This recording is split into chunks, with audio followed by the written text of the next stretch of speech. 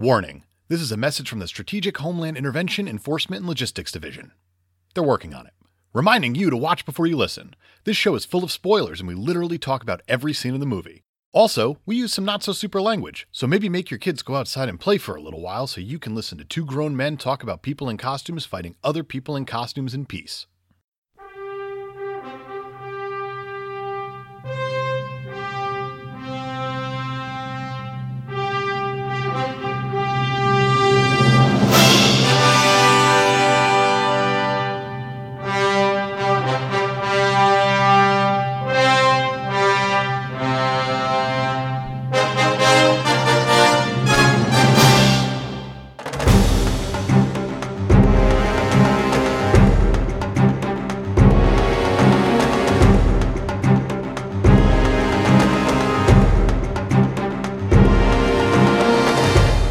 Hello, citizens. Welcome to the Pod Cave. I'm Dave Michaels. I'm Brian Betts. And we're the Cape Podcasters. This is a show where we talk about some supermen. And sometimes superwomen. But today we're talking about a Superman. The Superman. The Superman. We did it. We made it. We're talking about Superman. We're directed by Richard Donner. Ooh. Old Dick Donner here. Coming off The Omen. Yes. A lot of TV. Whole lot of TV. Gets a little knock on his door saying, hey, bud. I think it was a phone call. Gets a knock on the phone. Yep, knock on the phone. Hey, bud. Direct me a Superman. I'll give you $1 million. My name's Alexander Salkind, by the way. And I'm a producer. And want to know how you know that? Because I'm a fucking slime ball. Oh, big time. And I think the stuff we're going to discuss in this episode revolves heavily around how much of a slime ball this man is. Because he's got his little slimy fingerprints all over this movie. He sure does. I want to preface this. We've talked about Batman. We have. I loved it. It's great. We talked about Spider-Man. Sure did. I think we both loved it. It's pretty good. We talked about Iron Man. I loved it. You sure did. We talked about The Incredibles. Which was good. I'm going to agree and say, yeah, it's good. Because it's a good movie. After thinking about it, yeah, I have more issues with it than I thought. Hmm. With Superman, I've seen it a bunch of times. You never had. This was my first time seeing it. 1978 Superman. 40 years ago. Uh-huh. Happy anniversary. Yeah. I love this movie. It's a pretty good movie. It's a perfect movie. Most of this movie is pretty good. It's perfect. Okay. Pitch perfect. Everything about it's perfect. From beginning to end? It's perfect. All right. One of the main reasons why this movie is perfect, it's not because of Dick Donner. It's not because Mario Puzo, the guy who wrote The Godfather, wrote this. And it's not because we got introduced to a god. Do you know who that god is? Who's that god? His name is John fucking Williams. John fucking Williams. This movie is perfect because of John fucking Williams.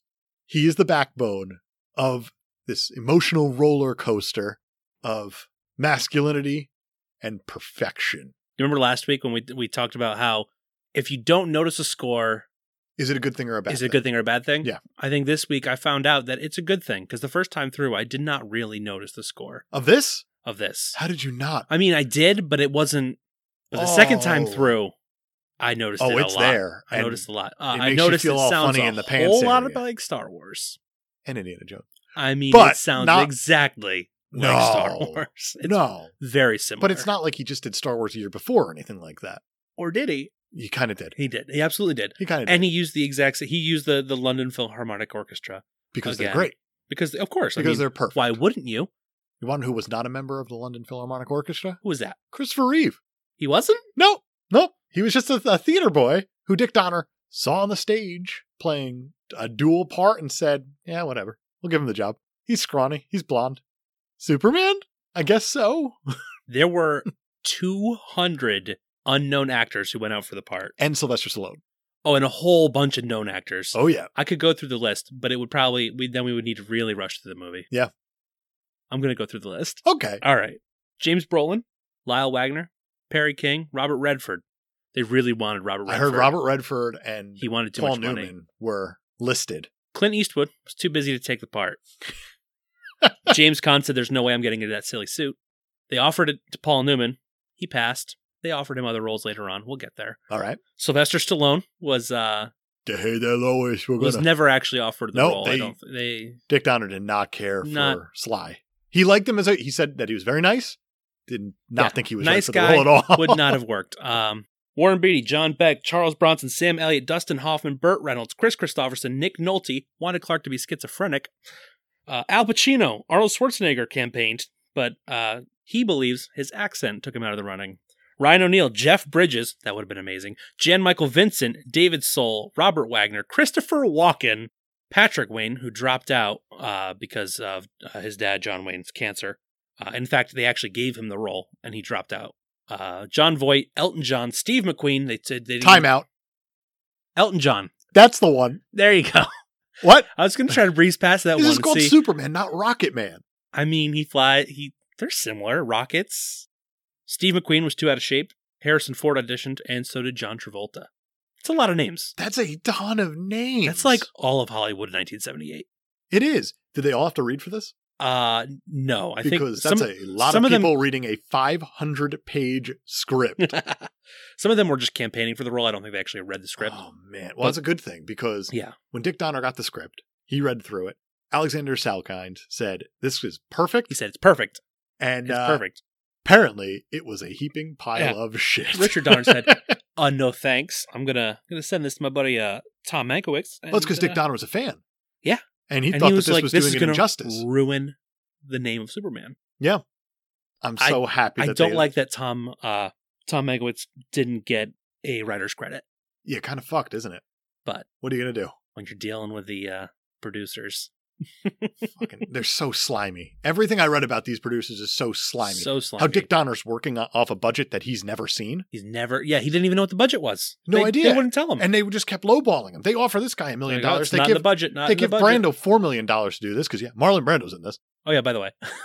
Marlon Brando, $4 million for his 12 minutes of screen time. He's the original Robert Downey Jr., really, when it comes down to it. So he's just throwing all this money out, but he won't give any money to the actual production. Yeah. Alexander Salkin's coming off of The Three Musketeers, and he is calling up, I guess, directors asking, do you know who I am? Don't forget about The Four Musketeers. And that's the issue, is that he took the unused footage and made a separate movie called The Four Musketeers, and that's what led to the Salkind clause in contracts, where you can't do that with actors. Yeah, you have to pay them for both movies. Yes, exactly. I know that became an issue with this movie, because this is Superman, and they shot Superman 2 back to back. Well, they paid Brando for his part in both movies, and then didn't use his footage for Superman 2. Good for him. All right. I'm happy Brando took their money. Brando comes off as kind of a dick, too, when you look into this movie. Yes, he does. That's because Brando's very smart. And he knows that he's Marlon Brando. Let's get into it. Okay, let's get into it. We once again open on a movie that starts with a newsreel. A newsreel of a kid reading a comic. Yeah. Why not? Well, hey. We gotta let the world know this is a comic book movie. Guys, comic books. Just want to let everyone know. I mean, this is one of the first ones. I get it. I mean, who's heard of Superman? Everyone? Yeah, everyone. Literally everyone? Literally everyone. Important to note also, this film is dedicated. Yes. To Jeffrey Unsworth, absolute legend. Big time. Of a cinematographer. He's coming off of his best known movie that he did. I'm going to put Superman as probably his number 2. But he did 2001: A Space Odyssey with Stanley Kubrick. Yeah. Did not win an Oscar for it because Kubrick got the lone Oscar for special effects because everyone thought it was him. This man's a legend. Yeah. Absolute legend. You know what? He deserves this movie. Deserves a dedication on this one. I'm glad they gave it to him. Yeah. I'm glad they did it up front instead of, before the credits. It's true. They briefly talk about Metropolis. Doesn't matter. This stuff stuff happens. Then. The Daily Planet, blah, blah, blah. Dun, dun, dun, dun, dun. The most expensive credits that have ever existed to this point. If every movie started off this way, people would just be dying in the theater from erections because this is perfect. This is epic, beyond epic. How the music just swells. John Williams brings this thing up, the Superman theme. I'm going to go on record and say that this is my personal favorite movie theme that's ever been written. Wow. It's that good to me. Wow. It's that good to me. Is it better than Star Wars? Better than Star Wars. Really? Yep. Better than Back to the Future, which is way up on my list, too. Wow. Yeah. Okay. This is perfect. All right. Well, I have right here written down my first instance of John fucking Williams. Yeah. That's something that's going to come up over and over again. Well, as I watched the movie, I actually copied that because I knew I was going to be pasting it into the notes at several parts. It's not a secret. We love a good composer. Yeah. And John fucking Williams. He's a very good composer. A god. He's a god. He may be the best. The credits go on for, ever? Forever. Forever? Fun note, Marlon Brando is top billed. I didn't notice that because I was too busy crying tears of joy Oh, yeah. at this theme song. It's, Marlon Brando, Gene Hackman, Christopher Reeve. Yeah. We got top 3. That's good. Yeah, he made Movie's only named after him. the star of the movie. His character he is came in. He got the bronze. titular character. He got the bronze. Yeah, you know what? That's fine. Oh, speaking of medals, there was a name I forgot in that list of people who went out for the part. Oh, Bruce Jenner went out for the part of Superman. that would have been interesting. Sure would have. Do with that information what you will. Hey, wanna get into space a little bit? Let's go into space. We then go to the planet Krypton. Krypton. We go to Krypton. It's not Krypton. It's Krypton. Krypton. We just zoom right through that red sun. We get a little preview of what's to come. Did you happen to catch the name of the city? I never do. You know that. It's Kryptonopolis. Yeah, it's perfect. What a perfect name for it. I love it. I love it so much. Kryptonopolis, Krypton. Minneapolis, Minnesota. Indianapolis, Indiana. Oklahoma City, Oklahoma. Why not? Why not? Earthopolis, Earth? Sure. We were going to go that way. Might as well. We see the trial. General Zod. We get introduced to him. Oh, yeah. We got Zod, Non, and Ursa. This is I just like saying that. Zod, Non, and Ursa. It's pretty good. Nice little preview of what's to come in this this franchise. This is like your it's a good your little post-credit scene before the movie starts. Before the movie, but it's not a pre-opening credits scene. Right. We're in the movie. Yeah, this is we're in it. Yeah, the pre-credit scene was a black and white. Yep. Hey, we're looking at this a comic book. Metropolis. So I thought Krypton looks insane. The set decoration, the production design of this, big time, is crazy good. It's nuts. John Barry is coming off of Star Wars and comes on to this. I'm not going to say he did a better job. I'm going to say he did an equally amazing job because this is something special. This is what all sets should strive to be. Yeah. It looks that good, where you mix the ice and you mix the crystals and everything. And in this opening scene, we're mixing the nothing. You get these giant faces in the background of some sort of jury. The elders.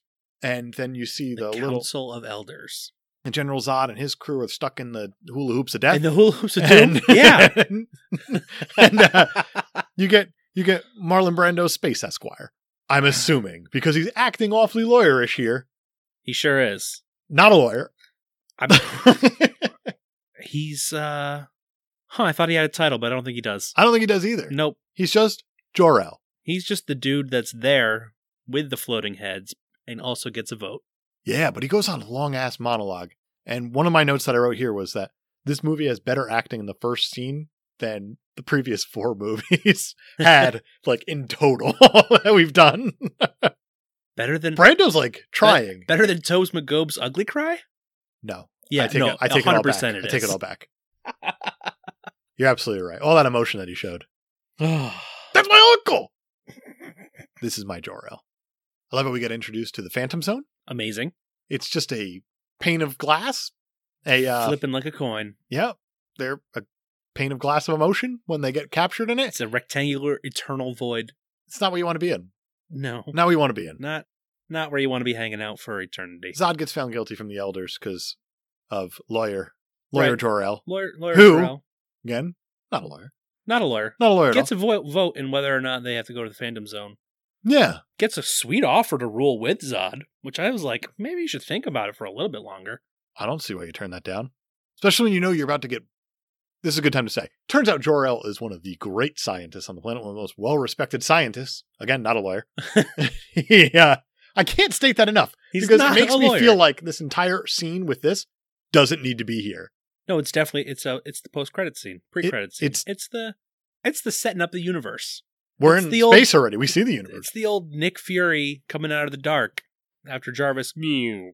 I suppose that's right. Whole scene doesn't need to be here. We find out that Jor-El tells the Kryptonites, if you will, which is a weird way of putting it. Yeah, because that's a bad thing. That's a bad thing. The people of Krypton tells them they need to evacuate. The costumes in the scene are buck wild. Oh my god, the sick glowing white suits. Holy hell. I want one. Yeah. I wish it wasn't camera magic. It is a lot of camera magic. Those are hours and hours of costume design. And you can't touch them because the oil from your fingers will make it so they don't reflect. It's true. So Jor-El tells all the people of Krypton that the planet's going to explode in 30 days or less. 30 days? Maybe even sooner. Maybe even sooner. Maybe. But some scientist. The people there, the people of Krypton, they say that, no, the planet's just shifting orbit. Nah, you're crazy. Everything's fine. Global warming is fake news, Jor-El. The thing that I realized here is that I figured out the political system of Krypton very, very quickly, is that it's all white people who aren't going to listen to science people. We got a lot of Republicans here. Interesting. So they tell Jor-El not to spread fear and panic because of his outlandish theories. So Jor-El goes on to Fox News and says everything's fine. Everything's fine. No. At this point, I think it's safe to say we get introduced to baby Superman. Little itty bitty Kal-El. And he's barely noticeable in this scene. You barely see him because you're in this whole world of white and glass and crystal and shimmering. And he's wrapped up in a bright red and blue blanket. Where is that? Now, I have to assume that they called in Jon Favreau to direct this scene because of how heavy-handed that was. There was no... This is gonna be Superman, guys. Guys, I just want to let you know. That's Superman. I want it. That's not just any baby. That's Guys, that's Superman. Brian's looking at me like I'm a fucking dickhead. I just finished defending that movie 2 weeks ago. Keep it going, bud. Keep it going. So, Jor-El decides they're going to send Kal-El to Earth, and they kind of break it down scientifically why he's going to be a Superman. Yeah. I really appreciate that. It's not that he's special. No. He's going to be special, but for scientific reasons. Because science. Because science says that he has a dense molecular structure that will make him strong, fast, and virtually invulnerable. They say invulnerable. Invulnerable. He's still going to look like an Earthling, though. That's important. Yes. That's very important to note. Even though they're a primitive life form. So they put baby Kal-El into, who knows what that is? Some sort of disc type. It's a snowflake of I don't know. It's an amazing 3-dimensional starburst of... It's crazy looking. I can't even describe it. There's crystals all around it, and Brando monologues for, I counted 56 minutes. I think it was. There's a reason you get Brando. He's acting. And one of the craziest things about Brando that I read about him in this is that Brando brandoed. He didn't want to learn any of his lines. Nope. They had to put his lines on the chest of the actors that he was acting with because he didn't want them to feel rehearsed. Right. He wanted them to feel fresh. Honest. He's like, I want these lines to be fresh. And the best way to do that is to record the first time I read them. Only fucking Brando. And he kills it. That's the problem with it, is that he kills it. They had lines written on the baby's diaper. Did they really? Yes. He was reading lines off of Superman's diaper. That's amazing. Yeah, he was paid $3.7 million, and he got a percentage of the gross for 12 days of shooting. He actually ended up, when all was said and done, receiving $14 million for 10 minutes of screen time. It's a good deal. It's not bad. It's actually just Salkind being a fucking idiot, I think. He also, he wanted the Kryptonites. I guess we're going to go with it. He wanted them to look like glowing green bagels. I read that too. Because these are aliens. Who says they have to look like human beings? And that was because he didn't want to. He didn't want to act. He's like, let me just do the voice. What makes that even better is that at one point he pitched the idea that maybe the Kryptonians, that's what they're called. That's it. Kryptonians. That feels better. That feels so much better. Maybe they don't talk. Maybe they make electric sounds that are translated through subtitles. So he would just sit there going... Yes. He would be a CGI green floating bagel with electronic sounds and subtitles. And he would make $14 million. How cool would that have been? I mean, it would have been really impressive, but also a total dick move. Total dick move. But it sounds like Alexander Salkind deserves a total dick move. That's true. So guess what happens? What happens? So Krypton's going to get destroyed. 30 days or less. 30 days or less. Fucking Krypton gets destroyed right seconds later. There's a giant, supernova of red right over the planet. How do they say that nothing's going wrong here? I don't understand it. It's perfect, but I don't understand it. I like it. It's Your perfect. wife has a theory about what happens there. So I watch this with my wife, and my wife thinks that Kal-El leaving the planet is directly responsible for the destruction of Krypton. Because as Kal-El starts to fly up out of his magical saucer of snow and whatever it is, that's when the planet starts to get destroyed. So perhaps Superman is more special than we think, according to my wife's theory. Again, she only watched, I don't know, maybe 20 minutes, 30 minutes of this movie before she called it. She couldn't handle perfection. I get it. She did marry you. Can't handle it. So we get an explosion of Krypton. So Krypton gets blown to hell. Kablooey. It looks pretty great. It does look great. The planet glows red. It's shot beautifully. You got Kryptonians flying all over the place. Oh yeah, they're Kal-El pulls his best Jericho move, breaks the wall down, goes right through it. He's gone. He's a space boy now. He's a space boy. There's a special effect here that annoyed me, and it stood out greatly. Did you notice this?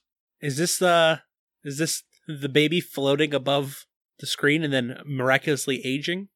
No. Oh. Not there yet. Oh, okay. In this, there was when Krypton actually explodes, you can very, very clearly see that the set behind it. It's like in a black box almost, and you see the light from the explosion light this up.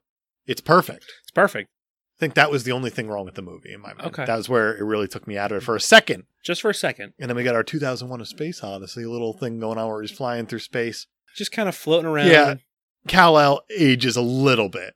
Well, they do say the journey from Krypton to Earth takes about 3 years. Yeah. Pretty full diaper by the time you get there. It was a weird choice for these extremely right-wing Kryptonians to play. Well, those were the Council of Elders. Jor-El was a scientist. So you're saying, you're right, because Jor-El records what might as well be Krypton NPR that he plays into the snowflake of transport. I don't know what to call it.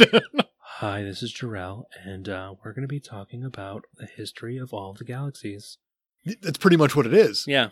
Not the first time he's going to do this. He's going to teach over time. Is there that much to learn, or is Jor-El I think he's just really hamming it up? Because he does it again later, where it takes 12 years or something crazy. Yep. Moving on. We're flying to Earth. We get to Earth. There's a crash. We get to meet our good friends, Martha and Jonathan Kent. Yes. And they kidnap a baby. Let's call it what it is. They straight up kidnap a baby. Martha's all about, we found a kid. It's a God bless. And Jonathan is on the level with this and says, he's like, that's not our fucking kid. We got to find this kid's family. And she's like, well, he doesn't have any. Can't you tell a little? At least not round here. What does that mean? That means she is going to take this kid home. Also, this is the first time we get to see Superman's penis. Yeah. Maybe the only time ever. It's possible. So we have I was in the movie. I was like, "What's this movie rated? Oh, PG. PG. Okay. Yeah, that's Superman's penis. Don't we get a Batman penis at some point? Also, am I making that up? It's in a recent comic. I know that there's a bat penis. I'm not familiar with the bat penis. So I'm not gonna. This is a little boy's penis. Yes, it is. So it's not much we can say. Right. Joke wise, anything wise. Yeah. So Jonathan is changing a flat tire all of a sudden because I guess he blew a tire after the meteor of Clark. Yeah. Of Kal-El. The crash landing of Kal-El. Popped a tire. Yeah, his car jack falls and the car's about to fall on Jonathan Kent. And no. Kal-El. That is such a cool shot. It lifts up the front of the car little baby and holds the car up. Holding up the car. It's such a cool shot. Very reminiscent to Action Comics #1. I had a very big smile on my face. It was a cool moment. It was great. I liked it. He's wrapped up in his bright red and subtle, his super subtle blanket. It's good that they got Favreau in for this scene too. Fuck you. And one note I really appreciate about what's coming up. What's that? Time passes. Time passes, and they let you know how much of it. It's true, but they don't wear us down with a montage or anything like that. Right. This whole first bit of the movie is shot so artistically, where you get your very big wide shots, and then it's pulled into the emotional shots. They look incredible. They shot all the Kansas stuff, the Smallville, Kansas stuff, in Calgary. In Canada. While they were doing this, they actually had to go there months in advance to grow what you see on screen. Amazing. Why not just go to Kansas at this point? That's a good question. Maybe they missed the growing season? Idiot. Just spending money for things he doesn't need to spend money on. That's true. I did actually make a note. Says right here, these farm-wide shots are fucking great. They look so good. They're very hilly for Kansas, though. That's true. And it stood out. Super hilly for Kansas. It stood out. Anyway, we got teenage high school Clark Kent. Yeah. He's like a football equipment manager. Sure, they're the real heroes. So he's off to a real good start. I like the little fake out because it makes you think he's playing on the football team briefly. Yep, for a second. Nope. Just the equipment manager. I also really like how it could be because I just watched it recently. He is literally a white Stetson hat and a mustache away from being Bandit, from Smokey and the Bandit at this point. He's wearing that bright red shirt with the jeans. It's awfully close. It's awfully close. That's true. I'll give that to you. Lana Lang says, hey, come hang out with us. Yeah. And football teenagers, the way that they do, knock all of his shit over. What a jerk. Can't do it. He gets all pissed off. I knew his name for a hot second, and I immediately forgot it on purpose. Let's call him Flash Thompson. Because I didn't like him. Because why not? Let's call him Flash. This guy's a jerk. I have no reason to remember his name for the podcast. There you go. I think it was Ben. Fine. But I'm just assuming. He looks like a Ben. He does looks like a goddamn Ben. Clark's pissed. Yeah, he punts that football to fucking hell. He punts it straight up into space. Oh, his best Jeff Fiegels impression. He's got a leg on him. Sure does. He could, decides he's going to run home. Yeah, because that's what you do. Races the train. Oh, man. Looked so bad. That didn't look good. It was very corny. That didn't look good. Apparently he, pulled some muscles in that scene. We're talking Jeff East here. Jeff East. He was the young Clark Kent in this. He pulled several muscles in his legs while he was being dangled in front of this blue screen, pretending to run really fast. Jeff East needs to stretch a little bit. Also, they dubbed over all of his lines. Did they really? Yeah, it's Christopher Reeve. Makes you think. I don't know. I've never seen Jeff East in anything else, so I wonder what he sounds like. I have no idea what he sounds like. We'll never know because just assume that wasn't his voice. He wasn't pleased. But then again, who is he? He should be a little upset because he's in a third of this movie, effectively. Yeah, pretty much. He races the train. We get our next scene directed by Jon Favreau of a girl on the train who says, "I just saw a man running against train," and it's Lois Lane. That must have been, you must have had the director's cut there. It's possible. It's a girl on the train who's looking out and sees this. Okay, yeah, there is a little girl on the train. Yeah, but you don't actually. Yeah, there's a scene after where she says that, I just saw a man running next to the train, and her parents said, don't make things up. Oh. Lois. Oh, interesting how much younger than she was than Clark there. And they kind of caught up as time passed, I guess. Maybe Kryptonians age differently. Not important. Doesn't matter. That's weird. I don't like that, and it wasn't in the version I watched. That's interesting. There's another scene coming up that I appreciate where you don't get much of Jonathan Kent. Nope, you don't get a whole lot. No, because... You get him changing a tire, and then... He does a walk and talk. That stood out to me because of how much stiffness we've seen between characters in all the movies we've seen so far. You meet Tobes McGobes and Kirsten Dunst, who are incapable of moving while they communicate? My 1-year-old has started to take steps. She's gotten like 3 or 4 in at a time before she tumbles. Yeah. More steps than Tobes McGobes took in any bit of dialogue that he had in any of his in Spider-Man. It's painful. This is great.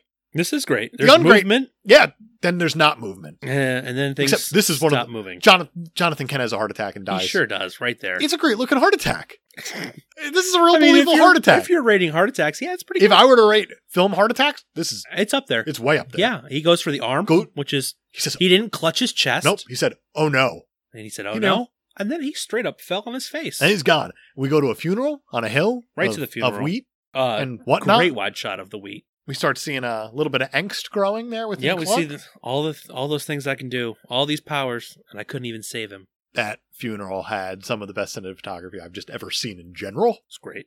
It's crazy how he pulls it off. It's crazy. I said it before. You go from wide shot of actually letting the world live, to making sure that you going tight again to get the emotion.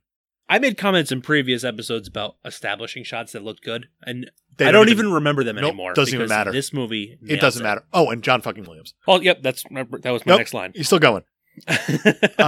Clark hears a little something while he's sleeping. Yeah, something's beckoning him. It's a little, it's crystal. It's a little crystal, a little green crystal that Jarrell snuck into the little pod there. Yeah, that has apparently all of the information from Krypton's history. Yeah, and it's like, Clark, come here, Clark. I got something to tell you. Just the middle of the night, he's like, "What's going on in the barn over there?" Want to know what Clark decides to do? What's he do? Decides to eat Cheerios. Oh, I have so many notes about the Cheerios. So, he doesn't eat the Cheerios. We don't see him eat Cheerios. He's outside. Oh boy, are there Cheerios! In the field. and good old Martha Kent gets up and walks into the kitchen and places down a She box of might Cheerios as well have said, in the only lit part of the kitchen. And one of the good things about Cheerios is, when you go outside, they still they're face still the there. window. They're still facing the window. Incredible. Kids, if you want to grow General up to be Superman, eat your goddamn Cheerios. General Mills got their money's worth. Yeah, they did. They got Brando money probably for that. Wow. Clark says he's got to go. She says, I know. They hug it out. She's like, yeah, we always knew this was going to happen. He goes on a... Where are you headed, by the way? North. Okay. So, he goes north. He sure does. He heads north. That's it. That's all we know is that he goes north. Hugs and it out with his mom. She's like, remember us. That's it. Just remember. And he's in a snowy place because I'm assuming he got there. I don't know how. Did he walk there? Did he fly there? Does he know he can fly yet? I don't understand. I think if he knew he could fly, he wouldn't have ran home next to the train. He would have just flown home, popped up there, popped right down there, a little up and down. So nothing. He ran to the Arctic. Sure, and he plants a crystal. I wouldn't say he plants. Threw that so crystal much to as hell. He chucks it. What a javelin that thing across the Arctic, and then it just falls with nothing. It falls with a nothing. It is so anticlimactic for that throw. It's going straight across the field, and then it drops vertically. Yep, as all crystals do, as all green crystals do. That's how crystals fall. Yep, we're going to learn a lot about space crystals. And then the ground starts breathing. Yeah, and then we grow ourselves a fortress. We grow an instant fortress of solitude. Yeah, it's like a chia pet of solitude. It's like you have the time to make regular oatmeal, but you still make the instant oatmeal. That's what Clark did here. It's true. He's like, you know what? I could probably build a fortress of solitude, but it's just easier to use the packet. So while he's there, he meets Jor-El. The disembodied floating head of Jor-El. A lot less creepy ghost dad version than like Bill Cosby would be at this point. Modern day. I'd rather see modern day ghost Brando than any Bill Cosby. Than any Bill Cosby in the world. That's fair. He learns everything. That's all I got, is that he learns everything. He tells Clark at one point that he's been dead for many thousands of Earth years. Yeah. But then later in the movie, I'm pretty sure... He learned this all... They figure out that Krypton blew up in 1948, so really it's only been a few years, so I don't know how it's been many thousands of Earth years. But it's interesting also that he learned... Jor-El makes a point of saying, you're going to learn all this after your 18th birthday. It's it's good to know that 18 means adult in Krypton world too. I don't... Krypton, I guess. Teaches it for 12 years. Yeah. This dude is long-winded. Yeah. He's taken on a trip through time and space and told not to interfere with human history. That's important. It's very important. Hey, don't you go interfering. Or is it important? That's what I want to know. Is it important? They say it's important. Is it important? Maybe. Time will tell. We're not going to interfere with it. This movie's perfect. Don't interfere with human history, and humans have fragile hearts. They do, and they also have Metropolis. And they have Metropolis. 30-year-old Clark Kent. Yep. My question to you is, why are newspapers and newspaper companies so prominent in comic book movies or superhero movies? Because in Batman, we meet Vicky Vale and Robert Wool.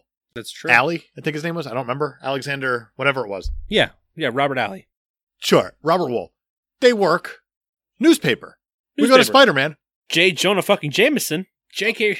Sure Simmons is the newspaper man. In Iron Man we get Vanity Fair. Yep, Vanity Fair with what's her face there? The Christine Everhart. Leslie Bibb. Good old Leslie Bibb. Take me back to my childhood. And The Incredibles, we get a lot of newspaper things popping up about superheroes as well. This is another... Why are newspapers so important? Because that's how people got their news. I get, but it's... Everyone works there. That's the whole thing. That's true. There's a lot of weird connections here. Maybe we stumbled upon a little trope here. We may have. We got to look a little deeper into this as we go on, because that's interesting to me. We're going to keep note of the newspaper references. We meet Margot Kidder and her extremely creepy smile.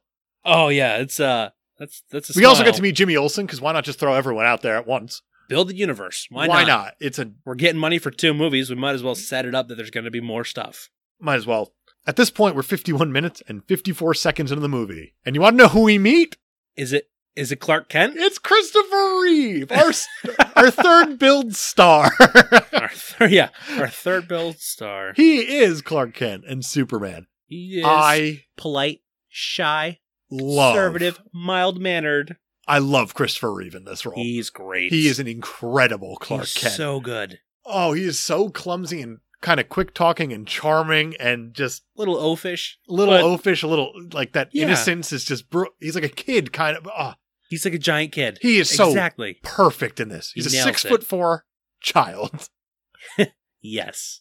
And I appreciate how he does look different as Yeah. Clark Kent. Big time. And that's kind of like It's more than just glasses. it's a lot more. It's He kind of the holds himself suit. in He a holds himself. He's completely like different way. slouching. Yeah. Mary Jane would get very upset at that hunch.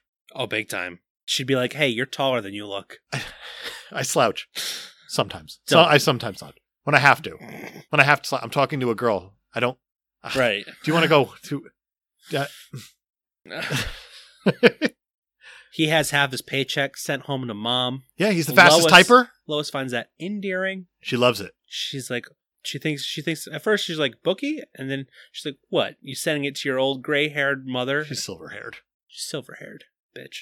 Another thing that I caught that impressed me a lot was, doesn't matter if this is a throwaway character, the guy who sits next to Clark Kent at the office, Sure. how they do a handshake, that blew my mind. I don't know why it blew my mind. It's because I know that this man is Superman. Yeah. That is incredible muscle control to not just crush every hand that you meet. That's true. That blew my mind. really I have to- and it's a I mean- stupid thing. I was a full glass of bourbon, and at this point, yeah. because we're an hour Maybe. in, this is what happens. I feel like he probably spent a lot of time as little Clark, as Jeff East, shaking hands and making sure he doesn't break them. Anyway, everything's just swell. No one says that anymore. Everything's swell to Clark. Lois doesn't give a shit. She doesn't like it, but she likes it at the same time. I don't know. She's a cool character. She's like She's really tough to figure out. any more at home like you? no, there aren't. No. They're all Nope. fucking dead. No, they all died. Everyone's dead. There's three. Do you want to let go somewhere in a stab? coin flipping through the sky. That's exactly it. Heads are heads. It's all the same. Yep. Imagine if they in the Shadow Zone, if you like saw their ass as they were flipping, so it's not just face on face on That'd be face on face. amazing. Totally different movie. That would be so weird. They go But walk great. down the street. There's a mugging. Weirdest mugging ever. It is, but Because he kind of comes out and says, hey, you, come this way. Then I'm going to pull the gun out. yeah. Then they go into an alley, and I like how Clark is in front of Lois Yes. this entire time, protecting. He knows, but he's He still knows what playing he's doing, it up but playing it as like, oh boy. like, hey, let's give him all the money. Oh boy, Hey, mister, you don't need to do all that. hey, pulling a gun's not swell. Not swell. And I'm calling it. We got ourselves a strong female character. We got a pretty strong It came female in character. real fast too. Yeah.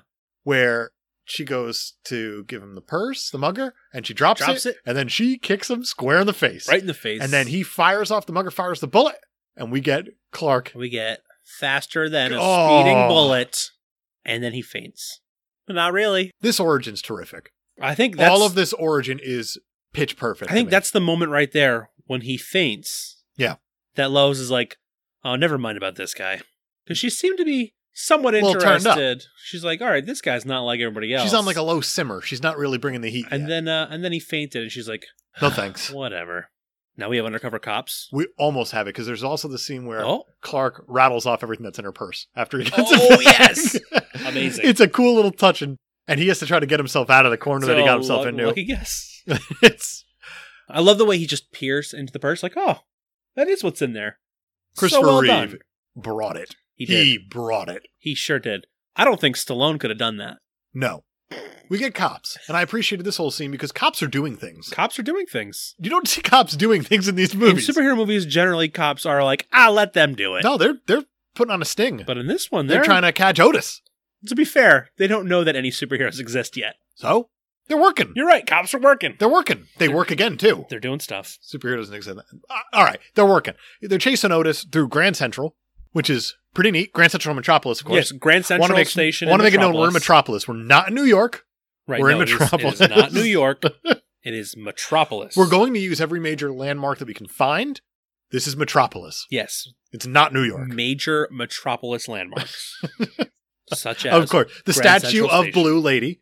Yeah. The Statue of Blue Lady. the grand interior middle station. Big middle station. We're also going to have You're going to be below the- Park Avenue. the 'Cause- double buildings Oh, yeah. The standing up tall. the big tall doubles.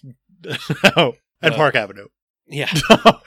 Uh, The Earth Exchange Center. we get to see A man named Otis. He leads these We cops got on a Otis. chase into the trains. Otis looks like he doesn't have a care in the world. No. I love it. Ned Beatty He's just crushes it as Otis. Absolutely crushes Otis. He leads him through the train tracks, and a model train comes towards Otis, and Otis slips in a secret door as he waits for the train. Did you happen to notice what was on the front of that train? I didn't. It was the old New Haven line logo. Was it really? Yeah. That's neat. I thought that was neat. I was That's like, a neat little touch. oh, New Haven, which is near Metropolis. Of course. Also, while they're walking through Grand Central, somebody's calling out towns that the trains are going to, like Poughkeepsie and other nearby metropolis cities. But not New York. But no trains to New York. Well, no. Of course. Okay. Want to make sure. Wait, where's New York? What is I don't New know. York? Side note, the New Haven line is usually on track 26, not 22, but I'll let it slide. Dick Donner, you done fucked up. Although, in the 70s, maybe it was on track 22. Things could change. We are now 1 hour and 1 minute into this movie, and we meet our number 2 build character. First, they killed a cop.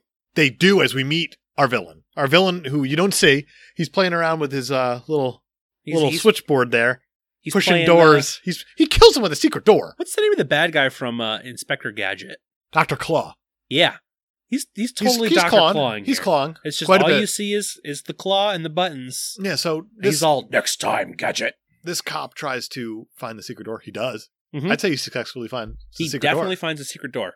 The secret door just happens to push him onto the train Push tracks. him in front of and the that's a dead train. cop. Yep.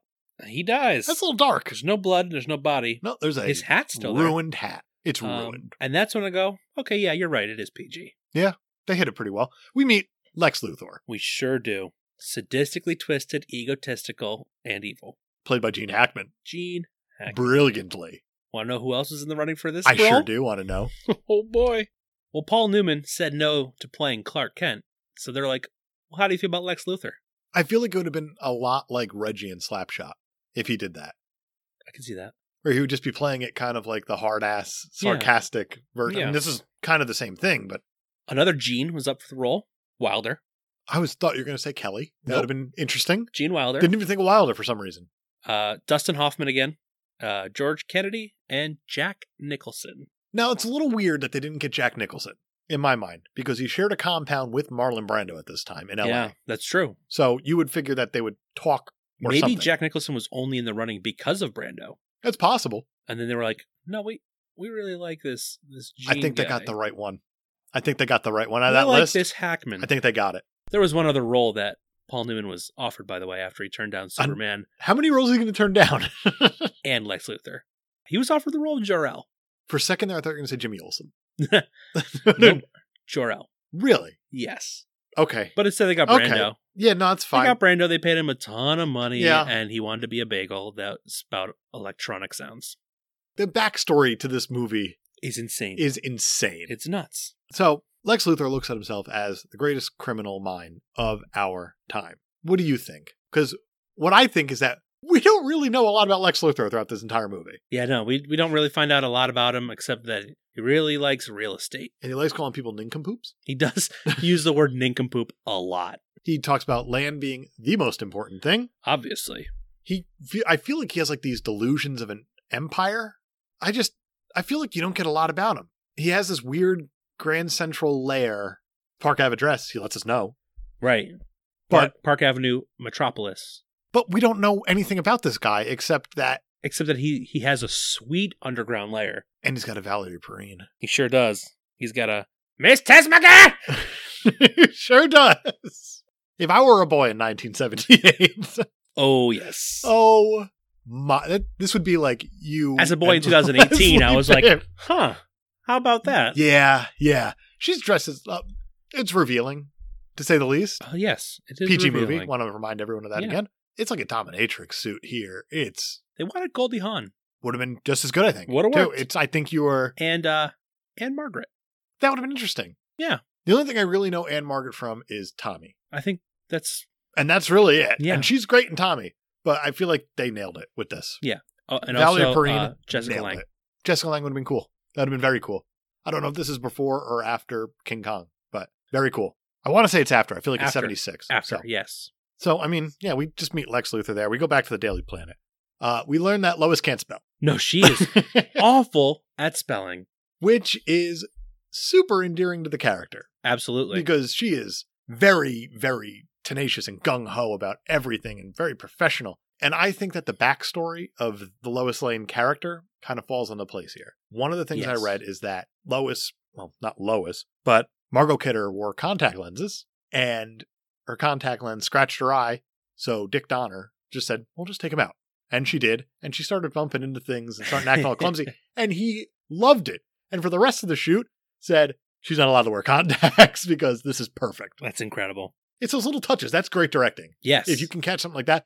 Directing isn't all about what you see on the screen. It's about a lot of the stuff that goes on underneath. That's why when you look at someone like Stanley Kubrick, who's putting his actors through absolute hell to get, I guess, the reactions and to get the emotions out of them, it shows up on the screen. Big time. Yeah. All of this shows up on the screen. With absolutely. It totally makes her a more endearing character. Clark is still trying to get with that Lois Lane. Oh, yeah. Trying to get in Lois's lane. Oh, Clark loves Lois. Yeah, not hiding it all. Nope. He's boyish about it, which is kind of fun. Hey, could I take you to dinner?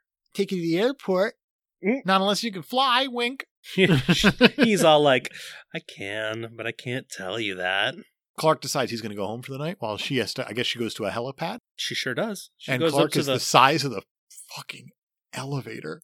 He's huge. He's 6'4". Christopher Reeve is legit 6'4". And he's a monster. And he doesn't know how elevators work. He has no clue. It's great. No idea. I'm going up. Not from this planet. He's a country boy at the same time. But he's been there for 30 years. Granted, 12 of it, he was talking to his dad. Ghost dad. He's had a weird life to this point. Yeah. Could you imagine? It's like, I was literally just 18 years old. Daily Planet's got a helipad, by the way. It sure does. I mean, hey, what's the mark of a successful newspaper? Yeah, You have to have your own helipad with a glass waiting room enclosure outside. Isn't that convenient? I'm going to use that word a lot coming up. Convenient? Uh-huh. That's usually how you describe a perfect movie. This movie's perfect. The helicopter gets caught in some sort of cabling, and the pilot... it's a floodlight cable. Is it? The pilot has a lot of issues landing this plane from 5 feet off the ground? He sure does. I can't do it. I feel like this was the moment that Sully Sullenberger said, I'm going to become a pilot because that doesn't look that fucking hard. He could have just dropped this thing. Yeah. Yeah, Sully was like, you know what? I think I can do this. Guys, I got this. Throw some fucking geese at me. I got this. Speaking of that glass-sided rooftop waiting room, helicopter crashes into that. It's gone. And that knocks the pilot unconscious for whatever reason. Yeah. And now we're dangling a helicopter over the edge of the building. I'm getting a little fired up. Oh, yeah? I'm getting real fired up. Are you? Clark walks outside. He looks up. He sees the helicopter. He sees this is the biggest crowd in the history of Metropolis, I feel like. They had more extras in this scene than Batman did for the millions of dollars. Oh, yeah, they did. Oh, yeah, they did. I worked in New York for 5... We're not New York, we're Metropolis. I want to make that note. Yeah. I worked in New York for 5 years. When shit like this happens, you don't get a crowd. People go on with their day. Right. I don't know what's going on here. Ghostbusters is the same thing. Yeah, people are just like, okay, it's a giant marshmallow man, whatever. Fine. Gotta catch my train. I have places to be. These people are hanging out below a dangling helicopter. Like, what if that falls? They sure are. What's their plan? Clark? He tries to find the nearest phone booth. God damn it. I'm like getting goosebumps thinking about it because John fucking Williams. That's right. He just leads you right to that phone booth. You see Clark Kent rip open the shirt and you get the S. Well, first of all, he goes to the phone booth and it's not a phone booth. It's not a phone booth. It's just a little payphone on the side of the street. And he goes, I can't change here. Nope. So he goes to a rotating door. The rotating door from earlier that he couldn't figure out. He's Superman. We got ourselves a Superman. We got him. That took us how long? I don't know. Well, I mean, he's also in the suit when he flies away from talking to his dad for 12 years. He is, but it's like not. But it's not nothing. It's a throwaway. It's like this is Superman. This is full blown costume. Like, here I am. I'm going to save the day. Watch this. I wrote it down. It's an hour and 11 minutes in. Look at that. Which is actually okay timing. And we have a Superman. Yeah, because we go through a whole origin, and the origin's perfect. Sure. I actually thoroughly enjoy that origin. It's terrific. It lays it all out there. It doesn't feel forced. It's not too long. It's not too quick. I'd say it's the right amount for a 2-hour movie. You're right. It's perfect. Lois falls out of the helicopter and is falling. Superman catches her. Easy, miss. I've got you. You've got me. Who's got you? What a line. So good. We've officially, I'm putting it down. This is my vote. You don't have to agree. Okay. This is the best line we've seen so far in a superhero movie. So far. In a superhero movie. In all of the movies we've watched. Of the movies we've gotten. And I even wrote down, where's my super suit? It is. And I even wrote, sorry, Jack. Oh, wow. Yeah. That's how good this line is. And we all know with great power comes with great responsibility is nonsense. It is nonsense. So that's not even close. No. So That's far from runner-up. It's better than, where does he get his toys? yeah, I'd say. Okay. Sorry, Jack. Oh, God. He took my balloons. It's a really good line, too, though. My balloons. Superman carries the helicopter.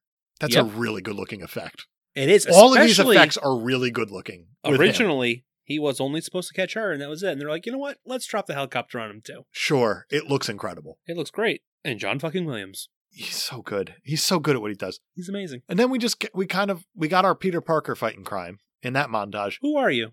This is A friend. And then she passes out. and he goes, yeah. bye! That's such a good line. And he waves like a little It's kid so as he good. flies away. Bye! He goes, Superman fights crime then. We get a quick little, I'm not going to call it a montage. Don't call it a quick montage because There are it is scenes. the There's slowest scenes. montage There's scenes. ever. We get to see a cat burglar climbing up a building with his little plungers. suction cups. And he just walks right into a Superman standing sideways on a building, which is awesome. Something wrong with the elevator? I love Superman's one-liners in this They're really, really good. montage. Brian did air quotes. I want to make that known. I think it's deserved. Yeah, I think he nailed it. it's too slow to be a montage. We get to see cops again working. There's Working. a shootout on the Yep. dock. Superman just lands on this boat Yep, because he sees in the distance. the He criminals sees are a getting shootout away in on the a boat. distance. Our cinematography here, we're still killing it. We're Still crushing it. crushing it. He lands on the boat. He gets hit with a crowbar. The crowbar just goes shaky shake. Nothing happens. Bad vibrations. What a great line again.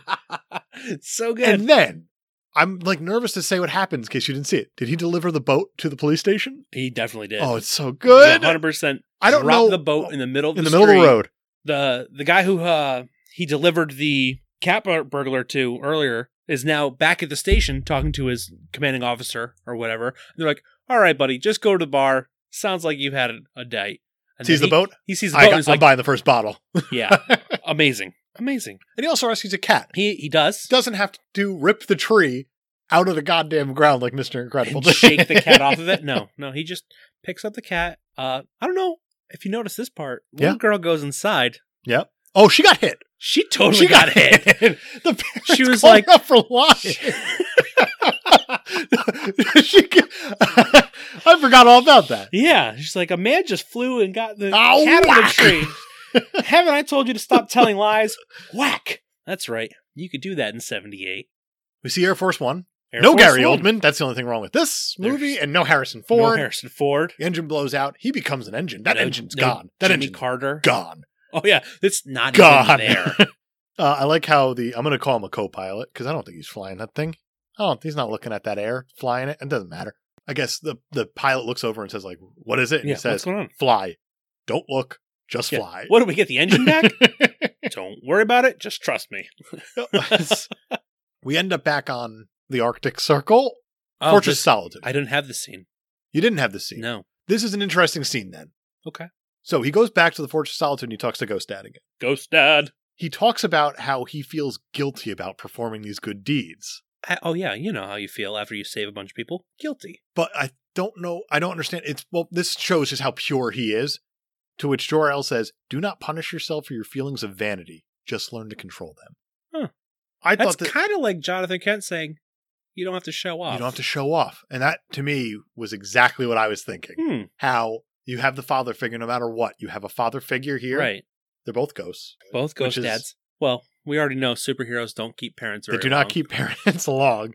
You know what? This is our first instance of seeing parents. I mean, He had Jor-El and he had they die real quick. Lady Jor-El. Lara? Is that her name? I think so. Okay. Laurel. I don't know. Lara L? Just Lara. Fine. He had parents. We got to see parents. Yeah, but they die real quick. But we got to see them. Okay. Yeah, we see them. They were like alive at a point. They I mean, weren't we- alive in a flashback. We see Howard Stark. We do, but they I mean, weren't it was alive. kind of a flashback. We do see Bruce Wayne's parents all the goddamn time. Yes. But it's not a flashback. All right. I mean, it's Maybe ki- Clark Kent doesn't have parents. It's kind of a flashback. It's kind of a flashback. Just because it happens before the Shit! rest of We the didn't do it movie. again. We couldn't get parents again. Parents. Do we need to add that to our list? So that Of was super things. Maybe we should. Parents. We have a list of super things. It's coming up. We'll get there. Yeah, so that was a really interesting scene. I'm kind of curious what version I watched now. I Director's Definitely think you cut, have the I'm director's guessing. cut because I had the It was- theatrical. Yeah, this was a great little scene. This scene, I thought tied a ton together because Sure. he felt guilty about performing these deeds because I guess he was showing off. He was showing off. He was scoring touchdowns. I could tell you who else is scoring touchdowns. Is it Lois? It's not. It's Lex Luthor. Oh, Lex. He's not scoring touchdowns as much as he is swimming in a Grand Central pool. He gets told about Superman and what's going on, I guess, on the outside world out of his lair. He just says, oh, it must be from out of this world. Directed by Jon Favreau. I really like the end of the scene. Wasn't. Oh, looking at my notes. No, you're right. It was Dick Donner. Dick Donner. I really like the end of the scene because he's talking about something and Otis hands him a robe and the robe's getting soaked. And I don't know what he was saying because I was so distracted. I was looking at the wet robe. So distracted. I had no idea what he said in this scene. And then apparently it was pretty important. It must have been. I'm assuming. But then he says, next time you hand me my robe, make sure I'm out of the water. And I was like, okay. That's a rug scene. Humanized, that's a rug line to me. It humanized Lex a little for me because I was thinking it. That line really pulled the whole scene together. I see what you did there. Jeff Bridges, we miss you. All right, man. Come do another movie. Yeah, do another Please do another movie. We end up at the Daily Planet next. We are at the Daily Planet. Chief wants to know who Superman is. Chief Perry White. We got a series of newspapers here. We have the Metropolis Post. Of course. Headline, It Flies. And on the back cover is probably something snarky about the Metropolis News. Yeah. Look, Ma, no wires. Oh. The Metropolis Times. Sure. Blue bomb buzzes Metropolis. Okay. And then the Daily Planet. Caped Wonder stuns city. All right. Newspapers. What they really need is J. Jonah Jameson to give this man a name. It would help. Or Bruce Campbell. Or Bruce Campbell. I'm a man that's super. That's stupid. Here's Superman. That's stupid. Lois finds a note. She does. Get on that balcony at 8 p.m. She gets from a friend. From a friend. Oh, I know a guy who called himself a friend earlier in the movie. I do too. I think she knows who it is. I think she knows who it is too. I mean, obviously. But it's kind of unclear because... It's extremely unclear. Clark also is under the impression that he's got a date with her. I have issues with just that scene. That's it? That's it. That's the end of the movie. That's the end. That's true. So that's the only thing that's the only thing that makes this movie. I still say it's a perfect movie, but like I'm happy that we'll get there. Cut to Lois's penthouse outdoor terrace. There's a lot of plants. How much a lot of money plant life. is she making at the Daily Planet? I don't know. I'm going to say it again. Superman lands and asks if she's expecting someone. And then she acts like she's not expecting him. Right. Like she's expecting someone else. Weird. Because the note said friend. From a friend. And that's like, him. That was the code. That's him. They had a code. It's true. But she's acting like it's someone else that she's meeting. Yeah, it's weird. And he asked if she's like, why she's dressed that. It was really weird. It's very confusing. It is very. And then I was hoping you had a deleted scene there that explained it a little better. Nothing. Cool. It was just as confusing for me. Neat. They almost made it through this whole movie without something weird like that. Lois interviews Superman. She does. She asks about his vital statistics. I'm going to say this again. I said it for The Incredibles when Mr. Incredible went onto the balcony and was just lounging, eating some fruit. Yep. It's really uncomfortable looking at a superhero in costume not being super. Yeah, he's just sitting in a chair on a balcony. So this is just me. It's really uncomfortable. I'm super, and I'm just chilling. She asks about his size. I mean height. She gets really horned up when he says he's 225 pounds. Yeah, she's like... this is officially the horniest scene we've ever seen. That's the number that did it for her. 225. She's like, oh. This is still PG. Yep. The first question she asks is if he would like some wine. He gotta fly. Not when I'm flying. He's so good at the one-liners. She asks, do you think he was talking about his dick when he said 6'4"? No, I don't think he was. Kind of hope he was.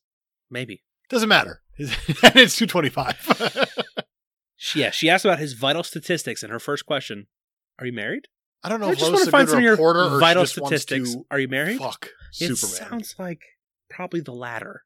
I think you're right. And she asked, she says if he had a girlfriend. Yep. She says, I'll assume all your bodily functions are normal. Do you eat?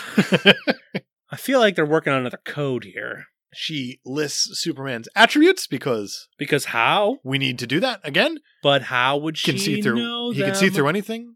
He can fly. Again, he can see through anything. Right, but didn't he just appear for the first time like the day before? Yep. How does she know all these things he can allegedly do? Because she's wearing underwear. Gives her the power. She is wearing underwear. And the only reason to know that is Because she asks Superman if he can see what color it is. And he can't because there's a lead planter There's there. a lead Can't see through lead. planter. Can't do that. But how does She steps know back. to He says ask pink. him? All of a sudden, that's Superman. It's not so... Yeah, he's something a holy little, hell, that blood's rushing a little to his... less Boy Scout than usually portrayed. Now, this would be a good time to talk about super penis instead of earlier. Yes, you're right. My bad. This movie is very horny. This scene is very horny. This scene, big time. I don't know why they saved it to the end. I think you're mistaken. She asks him kind of, I guess, what he stands for. And we get the line. We do get the line. The line. I'm here to fight for truth, justice, and the American way. Very important line. Very good line. It's kind of his whole thing. I was going to say, that's an iconic line. That's Big time. That's as Oh, yeah. iconic as with great power comes great responsibility, but this actually has... But in this situation, it makes sense. It makes sense. Yeah. He says he'll take her flying, and they go flying, and that's Superman. There's a Superman 2 we're going to get to coming up. I feel like there's sort of more directed to the by movie. Dick Donner. So Dick Donner got fired off No. of Superman 2, No, I feel and it was like, really uncomfortable because Alexander Salkind I feel like you're missing a whole lot here. Huh? I think there's more to the movie. No, that's the end of the movie. The movie's perfect. Is that they got the love story in there? That was important to Dick Donner. He made sure he got the love story. But what in there. happens with Lex Luthor? They just Who? leave that hanging? I feel like there's more to the movie here, Dave. I feel like we didn't really learn who Lex Luthor was. think I there's more passed here. out from bourbon somewhere around here, so I just assumed this was the end. Oh, no. No, we get a great scene here. A real great scene. It's amazing. This wasn't a bad dream. He takes her flying. Yeah. And Stop.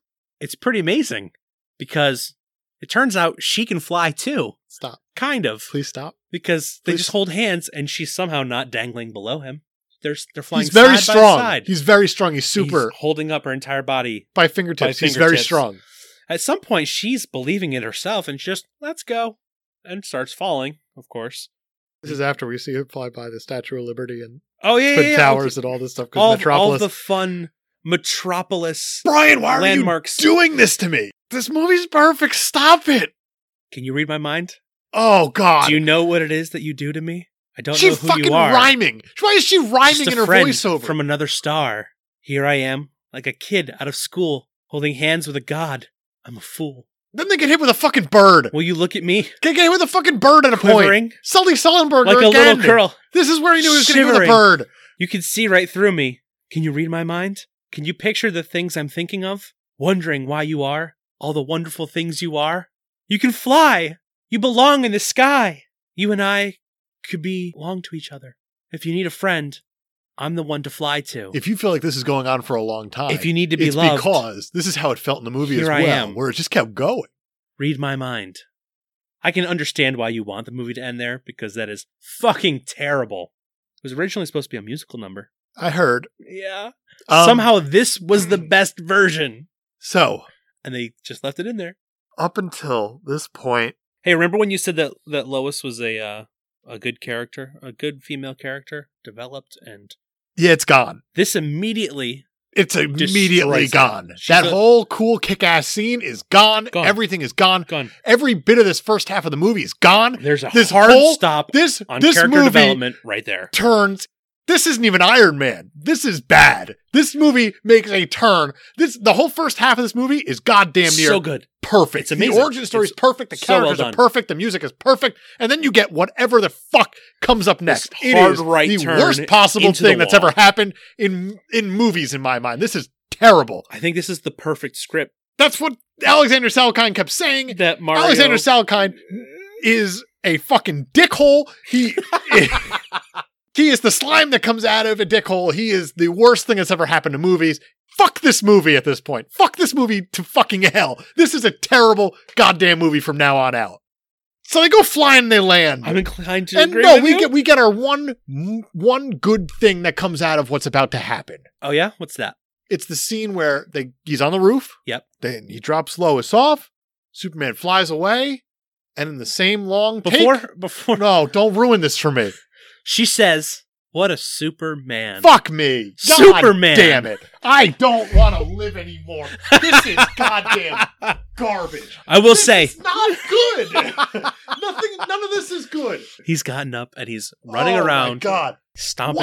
Why would they do this to us? I don't I don't know. It was so perfect They were until doing a this really point. good job. They went so. And then if this movie weren't 2.5 hours long, they nailed it to this point. We're about an hour 45 minutes in. We don't know what Lex Luthor is, what he's going for yet. All I know is he likes goddamn land. Even if they had just cut the flying around Metropolis City, it lasted 10 minutes. If they just cut that one scene and gone right from the interview to like, oh, I better be going, and he still bad. Off still a lot of issues. Still a lot of issues. Tension. Still a lot of issues. Of course, but better. So the last thing I like is Superman leaving when he flies off the roof, and in the same shot, Clark Kent is at the door, and it's great. And then all of a sudden, it feels like he's supposed to be there, but not. And then he takes his glasses off. He's about to reveal himself, and then he fucking doesn't. Lois, I need to tell you, it doesn't matter. He's so good. Christopher Reeve crushes this scene. Yes. Where he goes from playing Clark Kent, all clumsy like, takes glasses off while she's in the other room, to Superman, and then he goes right back to Clark Kent. Change in posture. Holy shit, Christopher Reeve. So well done. So well done. Let's go fuck this movie up. Let's do it. Next day's Daily Planet headline is, I spent the night with Superman. Of course you did. An exclusive interview by Lois Lane. From this, we learn all of his weaknesses. Yep, she just tells everybody, hey, can't see through lead. Can't see through lead. One we can see, wigs. He's got a lot of wigs. He's got a ton of wigs. He changes hair all the time. Yep. He's trying to figure out what to do about this Superman. He wants to destroy everything he stands for. He does. And he's got his library and his ladder and his books and his Otis and his nincompoop and his Miss Tessmacher! Miss Tessmacher! And she's all like, it's too good to be true. He's 6'4", has black hair, blue eyes, doesn't 225, drink, doesn't smoke, and then she got soaked. And then she filled the pool with her wetness. I don't know. This is so bad. I don't remember why he says it at this point. It doesn't goddamn matter. He says some people can read War and Peace, come away thinking it's a simple adventure story. Others can read the ingredients on a chewing gum wrapper and unlock the secrets of the universe. It's a good line. It's deep. It's a great line. Doesn't have any goddamn place in this movie. You nincompoop. He says Superman said that Krypton exploded in 1948.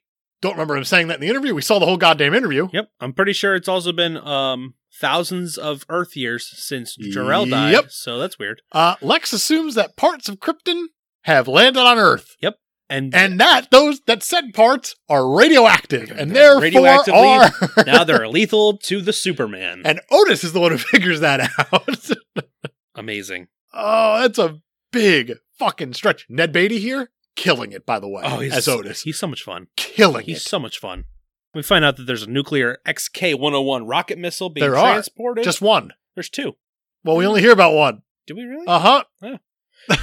Oh. I'm pretty sure only heard about one. I don't know. I think it said I'm on my second glass of bourbon at this point. There was a newspaper article saying something about the two missiles. Did they okay, so Lex is going to reprogram missiles. Yeah, he's reprogrammed missiles to go to, do their thing. They set up a fake car crash. Miss Tessmacher! She's just laying there. Laying out in the street, and there's some pervy army guys. There are says, he needs a vigorous chest massage about the mouth. Lex Luthor drives up in an ambulance and calmly just says, "Hi, somebody hurt?" It's so good. It's so cartoony. Otis is reprogramming the coordinates. He screwed it up because he can't read his own hand. His arm they have to reprogram it again. Well, and they change costumes. I believe they're doing the second one because there's two missiles going in opposite directions. But he reprogrammed the first one wrong. Which is why I think it was going to Hackensack, New Jersey. Which is... We're going to get there. Okay. All right. So... Yes, 117 instead of 11. Then they become truckers to reprogram the second missile, well, obviously. presumably. Second and they're missile. The same goddamn people we just saw. Supervised by the Navy, because this is a different missile. Correct. So the one was in the Army, one was with the Navy. And then we see Lois interviewing a Native American man while she's just driving. We're on the West Coast, apparently, now. That's what we do. We are there. And she's for like, oh, you reasons? sold your worthless land without ever even knowing who you were selling it to? And we're like, he's buying it for so much money. Who cares? So Clark learns that Lois is out west investigating a land fraud deal, and she took Jimmy Olsen with her, because we met characters in this movie. Also, a quick mention that there was a worthless piece of meteorite that was... just a throwaway line. Stolen in Addis Ababa. Yep. Convenient, huh? So Lex Luthor knows that Superman has super hearing, that he can talk to goddamn dogs, and he hears must have been in the article. Talking to fucking, I don't know. I like how the camera does follow Clark from Perry White's office through the Daily Planet and out the window. Yep. That's very cool. That was neat. Let's fuck this movie up again. In approximately 5 minutes, a poison gas pellet containing propane lithium compound will be released through thousands of air ducts in the city, effectively annihilating half the population of Metropolis. Fake news. It is fake news. Yeah. Superman goes out in the middle of the road. He digs a goddamn hole by spinning around. Well, yeah, you got to do the supersonic spin move. Lex Luthor puts him up to just some very quick tasks to prove that he can stand with anything. I don't have those tasks.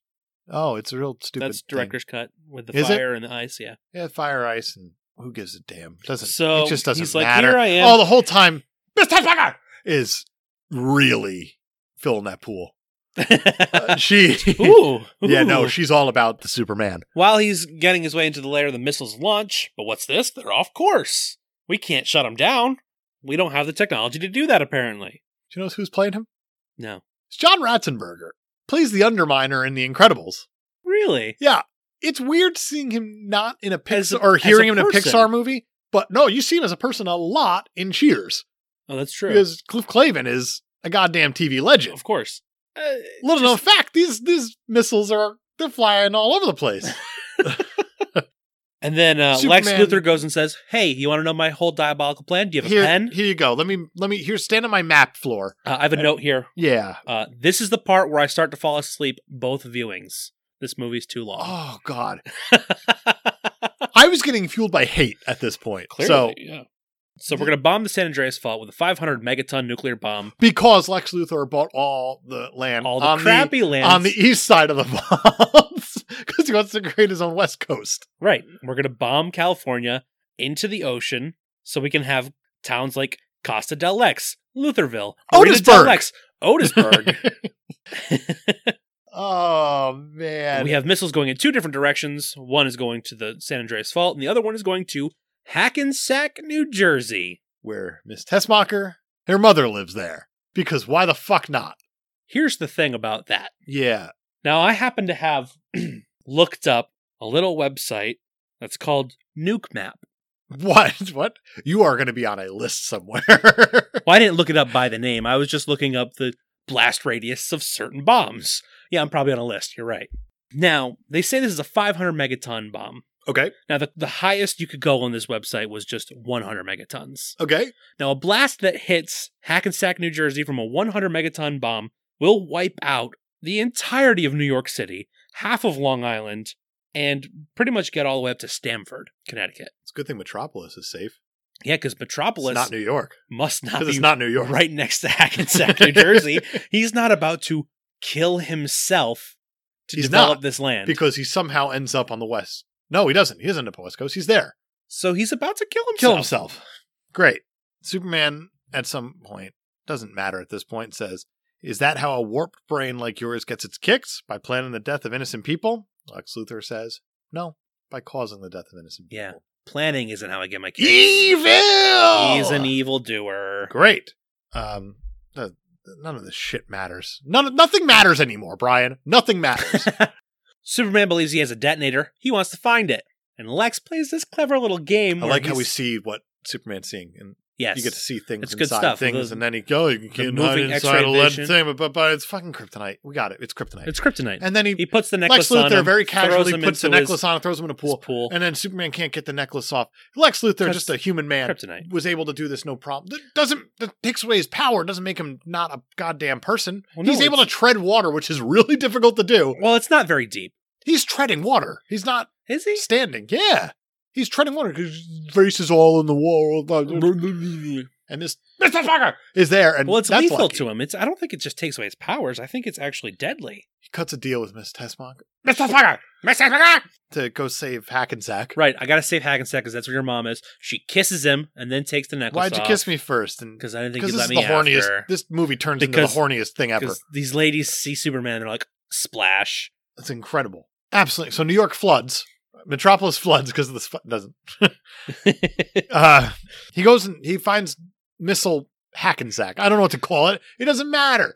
And it's amazing that he could barely catch up to this missile based on what happens later in the movie. He's almost fast enough to get there. And I will defend what happened. Well, no, I won't defend that. But I will defend this because he doesn't know how fast he can fly. That's true. Because he openly says he's never. That's true. He hasn't tested it out. I like how he flies. The time he was supposed to, instead he ended up being told a poem that he couldn't hear because he can't read minds. I like how he flies up through like the jets of this missile. Yeah. And you get that like shot. It's really nice. And then it's in space. And then you see the fucking San Andreas Fault in the background explode. Couldn't do both. And that's the end of the movie. And that's Superman from 1970. That's not it either. There's still more. He couldn't do the old Spider-Man trick where he has to make a choice and then does both. He had to actually choose. So he saved Hackensack because he gave Mr. Spaghetti his word. The missile blows up San Andreas Fault. Meanwhile, John fucking Williams. John Williams is getting scoliosis from doing all this lifting. Oh yeah, at this part. Yeah, he's hurting. His back is real hurting. Golden Gate Bridge, school bus dangling off the edge. Yep. Superman saves it. A lone road on the fault that has telephone poles of death. Yep. And an exploding gas station. Yep. And she was beeping at, even though it was close. Had a sign in the window, very clear. It was and we get a dam station. that's going to destroy a very small town. Yep, the Hollywood sign. That's all this stuff is happening. The train derailment. He wherever that is. He just I'm assuming all this is somewhere. I don't know where any of this is. Jimmy Olsen, don't know where any of this is. Jimmy Olsen at the Hoover Dam? Why did Lois leave him there? I don't know, but now we're in San Francisco. We're in Los Angeles. We're at the Hoover Dam. We're all over the goddamn place. Well, the San Andreas Fault is a long fault. It is, but we're all over California. We're everywhere. We're all in Arizona. We're everywhere at this point. And Superman's saving everybody. He's doing a real good job. Is he? But he didn't save one person. All right. Also, all of those montages, the Golden Gate Bridge, the Hollywood, the train, Hoover Dam, they all took too long. They spent too much time on each one. Yep. So That's not how you do montages. He saves the single bus. Yep. He might as well have. I just don't know what happens. He rolled a boulder, made a dam. Yeah, I guess that the bridge is now safe. Then he saved the one bus. I don't know. I guess. Then saves John fucking Williams. Fine. He becomes a train track at a point. Yeah. That train's now saved. He lays down. Great. That. He rolls a boulder, as you said, creates a dam and throws rocks and shit. Now that small town is saved. He's like underground, surrounded by lava. Yeah, he flies to the center of the earth and he and might as well put a Band-Aid on the earth and stop the fall. Yeah. And then Lois gets sucked up in the fall. Into a crevasse. Which is if this movie weren't so stupid, this would be a really cool scene. Yes. But it's so fucking stupid. Oh, he saves, of course, at the dam that blew up that almost drowned the town. Jimmy Olsen's dangling, and he saves Jimmy Olsen and drops him off somewhere into the middle of nowhere. Lois is dead. Lois dies. He pulls out the car, up. And then Christopher Reeve acts. Acting. It's not good. He pulls a Darth Vader like, no, and flies up. Well, to be fair, yeah, he did train with Darth Vader. Yeah, he did. To bulk up for the role. David Prowse. Yes. Sure did. The man in the suit, not the man. Yeah, not the voice. Not the voice. What Brando is trying to get tips for, I'm assuming, to get this role cheaply. He flies up. That's it. The movie ends on a downer. That's the end of the movie. Oh no, it's not. There's still more. Motherfucker. They were like, hey, you know what would be neat if we just stole the ending from the movie we haven't done yet, Superman 2. Let's go back in time by flying around the Earth and reversing its rotational axis, and somehow that'll heal up all that stuff that just happened, and then we'll just turn around and set the time right again. Lois is alive, and all that other stuff, I guess, happened, but there's no explanation. I want to read my notes. Please do, because I want to know what happens here. First of all, he talks to Mufasa Dad in the clouds. Oh yeah, Brando. That's true. Speaking of James Earl Jones, don't interfere. I wrote, with spinning the atmosphere would not reverse the rotation of the Earth, and it does not make things go back in time. You would ruin gravity, and everyone and everything would be destroyed. Fuck you, movie. Fuck you. Yeah, that's accurate. And then he just turns around and sets it right again. Then he sets it right again, and then he just lands at the car, and Lois is out of gas. Because, oh, by the way, Lois broke down on the fault. Well, because she tried to stop at a gas station that was closed. But she just on the fault, and then so she fucking falls in. But doesn't now, matter. He just walks up to the car. Are we to assume that none of this happened beforehand now? Did the bomb never go off? I don't know. It's never... No, the bomb had to have gone off. Because Jimmy Olsen's stranded in the middle of nowhere. Right. And he comes up saying, hey, Superman, thanks for dropping me in the middle of nowhere. So what's going on with the Golden Gate Bridge and the Hollywood sign and the dam? Yeah. What is happening? I have no idea. I want answers. Nothing matters anymore.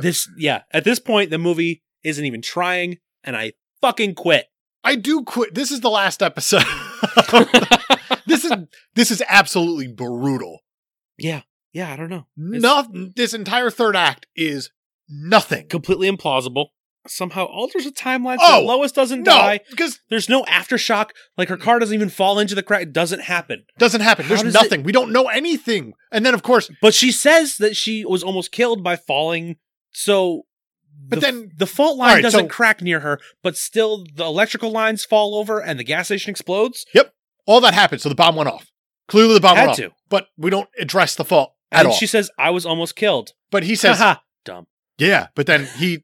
takes off and flies away, and Jimmy's there, and Jimmy just had to say, too bad Clark wasn't around to see this, because Clark's a person in the world. Right, obviously. It's and then she one says, person. And then Lois sits and goes like, oh, maybe Clark. No, that's silly. Clark's not there because Clark is not on assignment on the West Coast. Right. Simple as that. You are in... He's still call it goddamn New York. He's Stop still calling in Metropolis. New York. Call it Metropolis. God damn it. You know what I need? Oh, that's not strong enough. That's not strong enough. This is the dumbest thing I've ever seen. Clark breaks into a prison to deliver Lex and Otis. Where did he get Lex and Otis from? Presumably he just below drops Grand them. Central Station in Metropolis. And the warden thanks Superman for delivering them. Right. We don't need a trial. No trial or anything. He fights for truth, justice, and the American way, but we're not going to do a fucking trial or anything. Yeah. We've negated Superman. We've done it. No justice. We've officially... No American way. We're just going to throw him in jail. And then... Well, actually, he does say... Oh, God damn it, Brian! To be fair, he does say, I think these two men should be safe here with you now until they can get a fair trial. Does he say that? He does say that. Well, I couldn't hear that over your my sobbing, boiling hatred. And the warden says, the country's safe again, Superman, thanks to you. And he says, no, sir, don't thank me, warden. We're all part of the same team. Good night. And he flies away. He does that weird wave again. Good night. Because he's a child. He's a 6'4" child who can apparently alter time, but I don't know how it happens. I feel like Dick Donner knew what he did because I feel like he knew that he bent us all over and just gave it to us. Well, I think because he plays John Williams at the end, you get the Superman theme, and it makes you almost forget, like, that's all. No! So you don't get to distract me with John Williams. No! No, what I think happened, I don't want to put this on Richard Donner.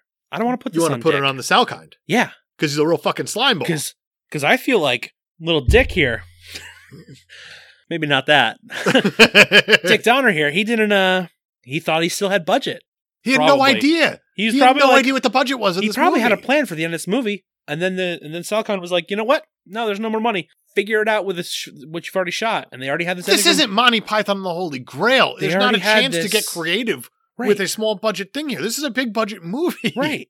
You don't get to do that. I have this ending from Superman 2. I guess I can kind of shoehorn it in here, and we'll figure out the next one. I guess. Dick Donner never had the chance. He got fired. He sure did. I want to blame it on Salkind. So the movie ends, and I'm dead inside. Because the first half of this movie... The first, is 2/3 of this movie. Absolutely the first two phenomenal. Acts, great. And then the ending of this is... It all falls apart as soon as Lois asks, how fast can you fly? No, it falls apart when she asks how big he is. That's fair. Basically, when he lands on her terrace, her little rooftop, that's when the movie just kind of goes, bye. It's gone. That rooftop scene, like the flying scene I get is iconic. Like that was special effects. They said that was like their thing, and they looked okay. Yeah. I mean, now when we look back, there was other flying in the movie that looked good. There was a lot of stuff in this movie that looked good in the first 2/3. That last whole bit of it, I just don't care. Like, why would you do that to us? Why would you? As an audience, why do you do that to us? Why? There were other directors that maybe might have had a better shot at it. Do you want to know the other directors that were attached to it? Go ahead. They really wanted Steven Spielberg. Oh, God. All right. That would have been, you know what? But he was asking for too much money. No Father. That actually fits the Spielberg thing pretty well. He was asking for a lot of money, and they were like, you know what? Let's just wait and see how this Jaws movie does before we commit. And by the time box office reports came back from Jaws, Spielberg was busy. I would say that Spielberg has not had a problem since then. Yeah. We had William Friedkin? Coming off The Exorcist. And The French Connection. With Gene Hackman. Yeah. We had Sam Peckinpah. Would have been a cool choice. Weird choice, but a cool choice. Guy Hamilton. Coming off of Goldfinger. No, he did Goldfinger. He's not coming off it by any means. Right. He did Goldfinger. He's a big Bond guy. Guy Hamilton was attached to it for a while. Had to back out when the filming moved from Italy to England. Why couldn't he go to England? Because he was on tax exile and could only spend 30 days in the country. Didn't know that. Yeah. The reason it moved to England from Italy is because our lucky star with all the money, Mr. Marlon Brando, couldn't go to Italy because there was a warrant out for his arrest. Okay. Based on an obscenity charge from Last Tango in Paris. Probably a lot of obscenity charges from that movie. Yeah. So Brando couldn't go to Italy. There should be an obscenity charge on Alexander Salkind for fucking us all. And Guy Hamilton couldn't go to England. So they were like, well, who are we keeping? What a fucking asshole. And they chose Brando. Okay. They could have just put in a green bagel with anybody doing the electronic sounds. Giving him writing credit then. Same time. George Lucas at one point. But George obviously, Lucas is a weird choice in that time. That's a weird choice because he's coming off of Star Wars. He turned it down because he wanted to work on A New Hope. So when this is coming off, no, because it's interesting because George Lucas has a weird career up to this point because he has American Graffiti, he has THX. Yeah. And he's kind of looked at, he's Francis Ford Coppola's guy. Yeah. And he does A New Hope. Well, guess who else was on the list? Francis Ford Coppola. You're going to tell me Coppola? Yeah. Motherfucker. Yeah. Also, John Gillerman, Robert Aldrich, Dick Peter Yates, Donner got the shaft. Norman Jewison, interesting choice, and Mark Robson. There's a whole, I can't believe how many people have been attached to this movie at different points. So we both agree that this movie, the first half to 2/3, is incredible. Yeah. It is perfect. Absolutely. For what it is perfect. I agree. On our Rotten Tomato list of the top 64 superhero movies, where do you think this lands? Oh boy. It's so good, and it's one of the first of the superhero movies, if not like the first. I mean, there's some that come before it, but nothing important. I don't know. It's like 20? You're very good at this. Why? You're awfully close. Am I high or low? You are high. It's 17. Oh, wow. Do you know what the percentage is on this tomato meter? Oh, God. I don't know. 80-something? 90-something. What? 94%. Shut up. For having an ending that makes no sense. That's impressive. Yeah. That it didn't get destroyed. It is impressive, especially when you say that the Washington Post said that between its extravagant fancies and extravagant success, Superman can only help to enhance the prestige of large-scale fantasy filmmaking. Not wrong. No, that's not wrong. That's an accurate statement. You get the New York Daily News saying is... The Metropolis Daily News. I apologize. It is this year's answer to Star Wars. Well, duh. It's a year after. It's the next year. A movie that is pure escape and good, clean, unadulterated fun. Our buddy. Our good friend. Oh, Mr. Ebert. Mr. Roger Ebert. We've seen our share of 2 and 2.5 stars. We have. What do you think Mr. Ebert thought about this? Let's see. One of our most celebrated film critics. He really liked Iron Man. On the list of the top 25 film critics of all time that I found from just a random site called complex.com. Oh. But it seemed to be legit. No, I like Complex. All right. Cool. They're pretty legit. Well, top 25, he's number 2. Oh. Behind Andre Bazin, Bazin, director of Pickpocket. Great movie. Not familiar.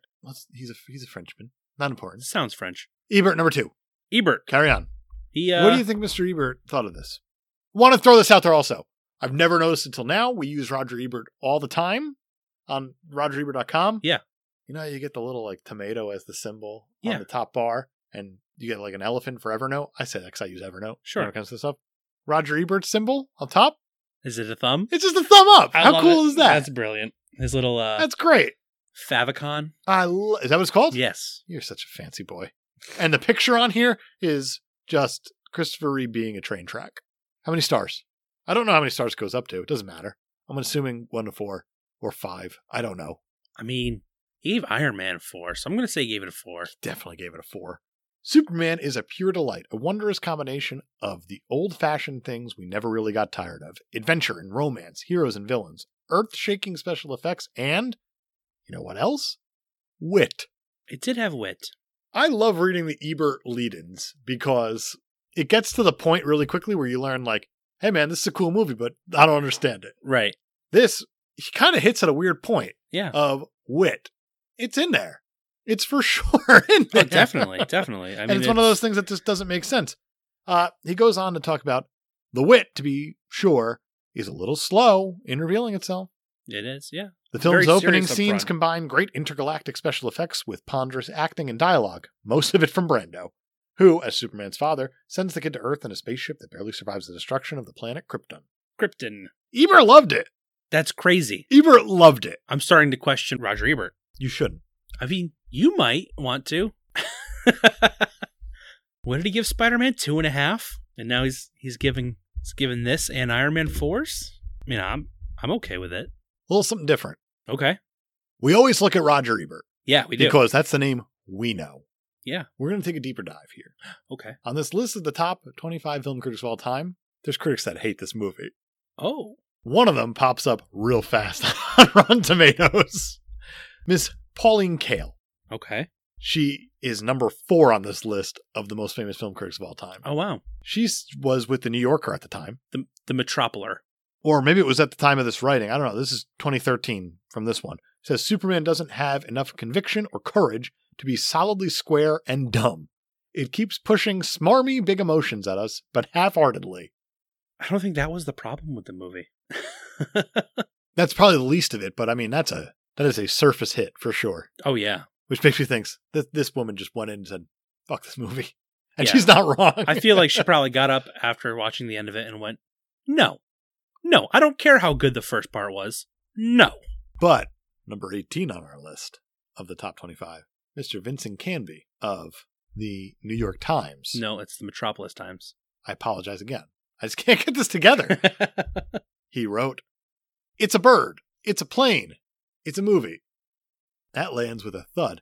Yeah, In a season in which our motion picture comic strips have been either heavily mythic, Lord of the Rings, the cartoon version of it, or simply pretentious, like Watership Down, Superman is good, clean, simple-minded fun, though it's a movie whose limited appeal is built in. There isn't a thought in this film's head that would be out of place on the side of a box of Wheaties. Why couldn't he say Cheerios? It should have been Cheerios. It should have been Cheerios. You put athletes on Wheaties. It's true. Here's the interesting part.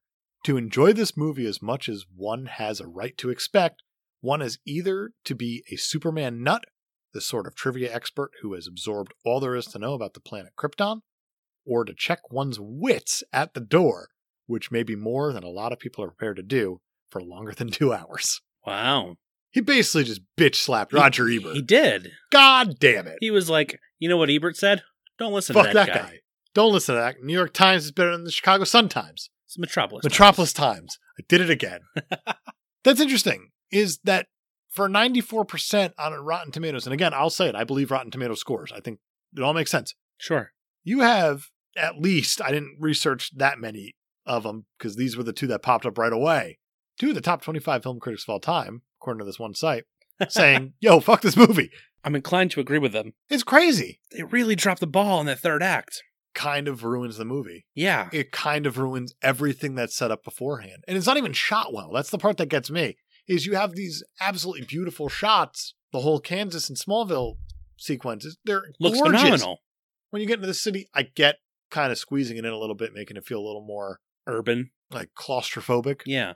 But that last bit, West Coast, the fault is garbage, nonsense, duty, poopy. It's horrible. It's so bad. And I feel like it never finds its pacing in the third act. No, it feels like, frankly, it feels like The Incredibles. Yeah. Where The Incredibles, it felt like, when we discussed the movie, it felt like we were rushing through the entire thing because so much happens. Yeah. And a lot of it is it's a character development movie. Absolutely.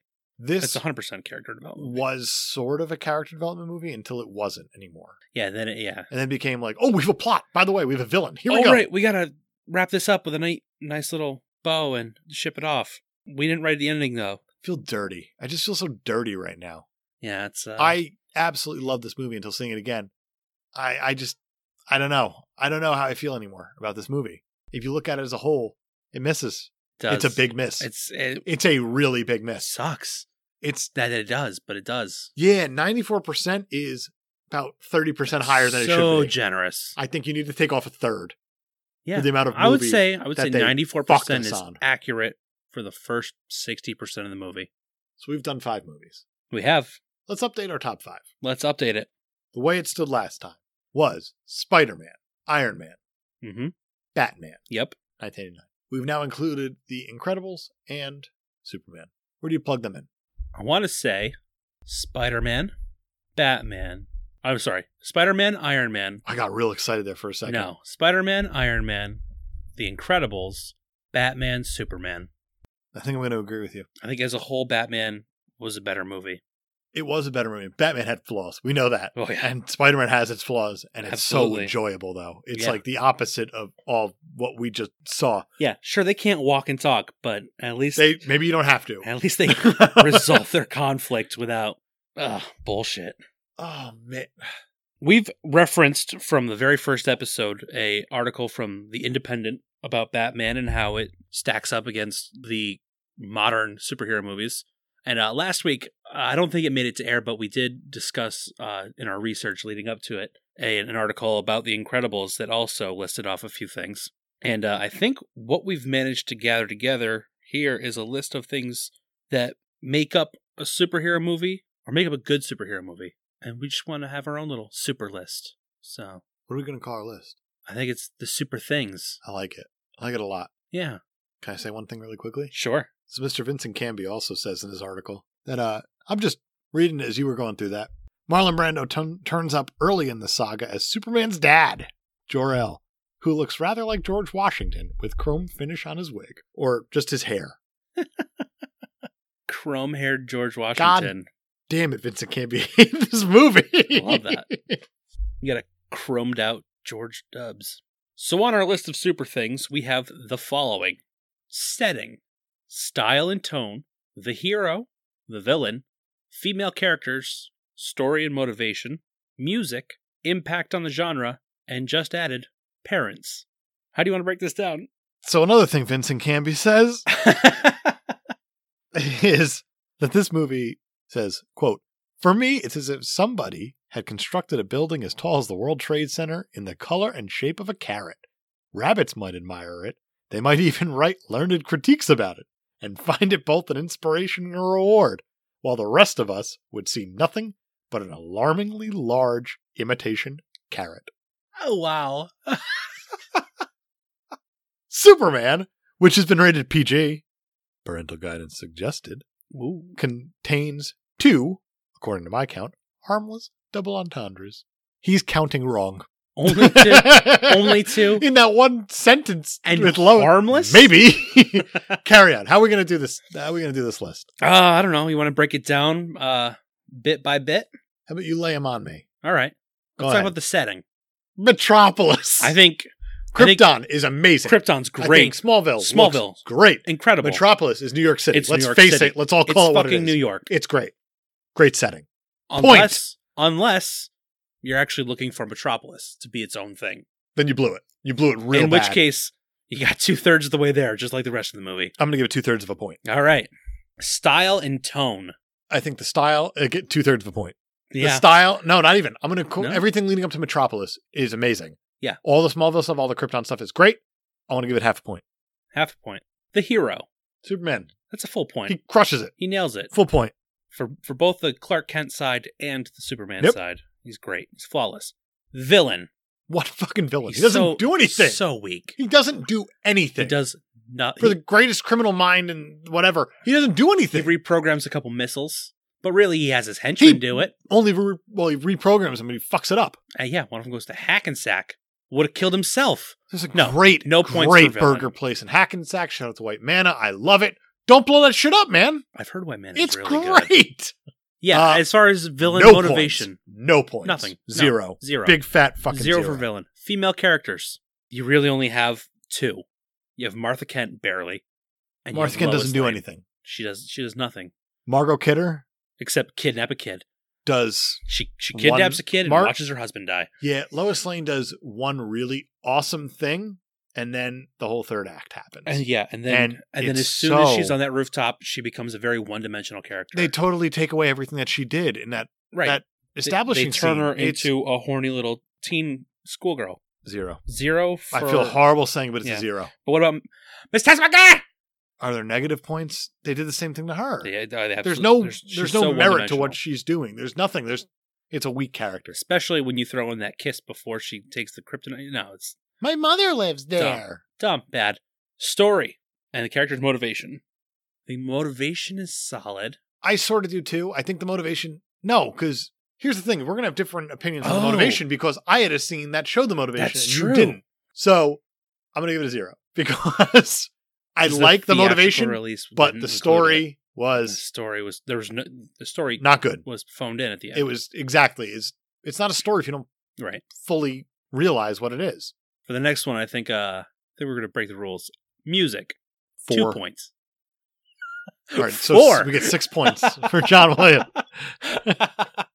I was just going to double it, but...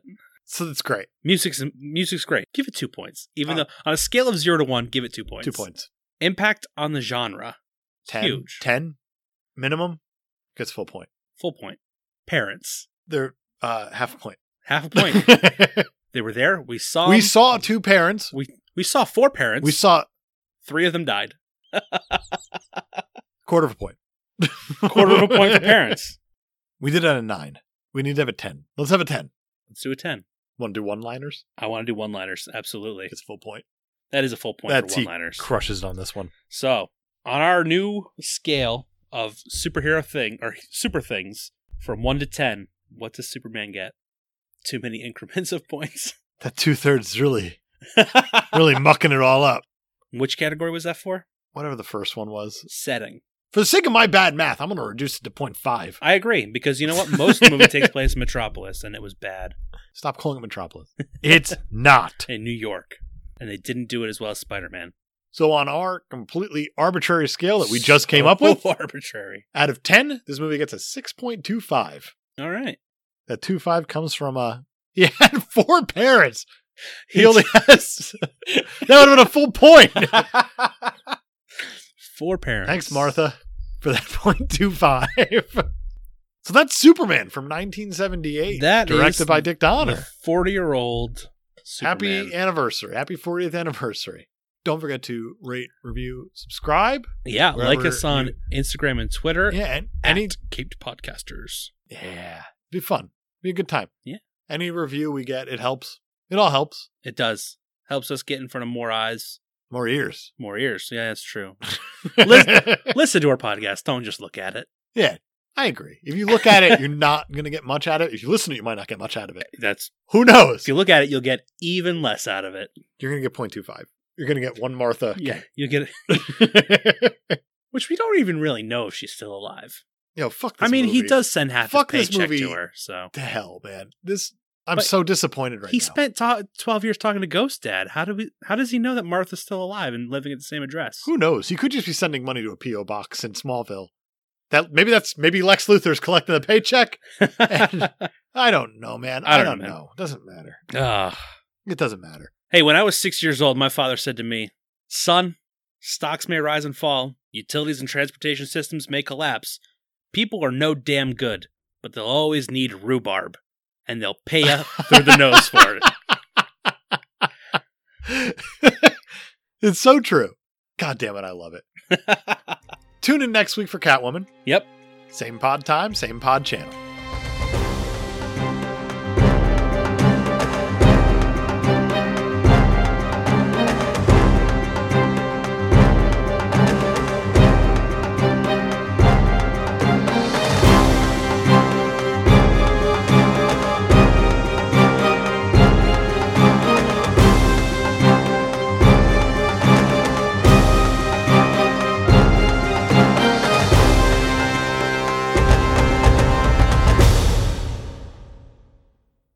What do you think happens after the credits in this? After you get your John Williams score, just blowing your socks off again, after making you forget all the shit that we just sat through. I think we see where the missile headed for Hackensack ends up. Where do you think it ends up?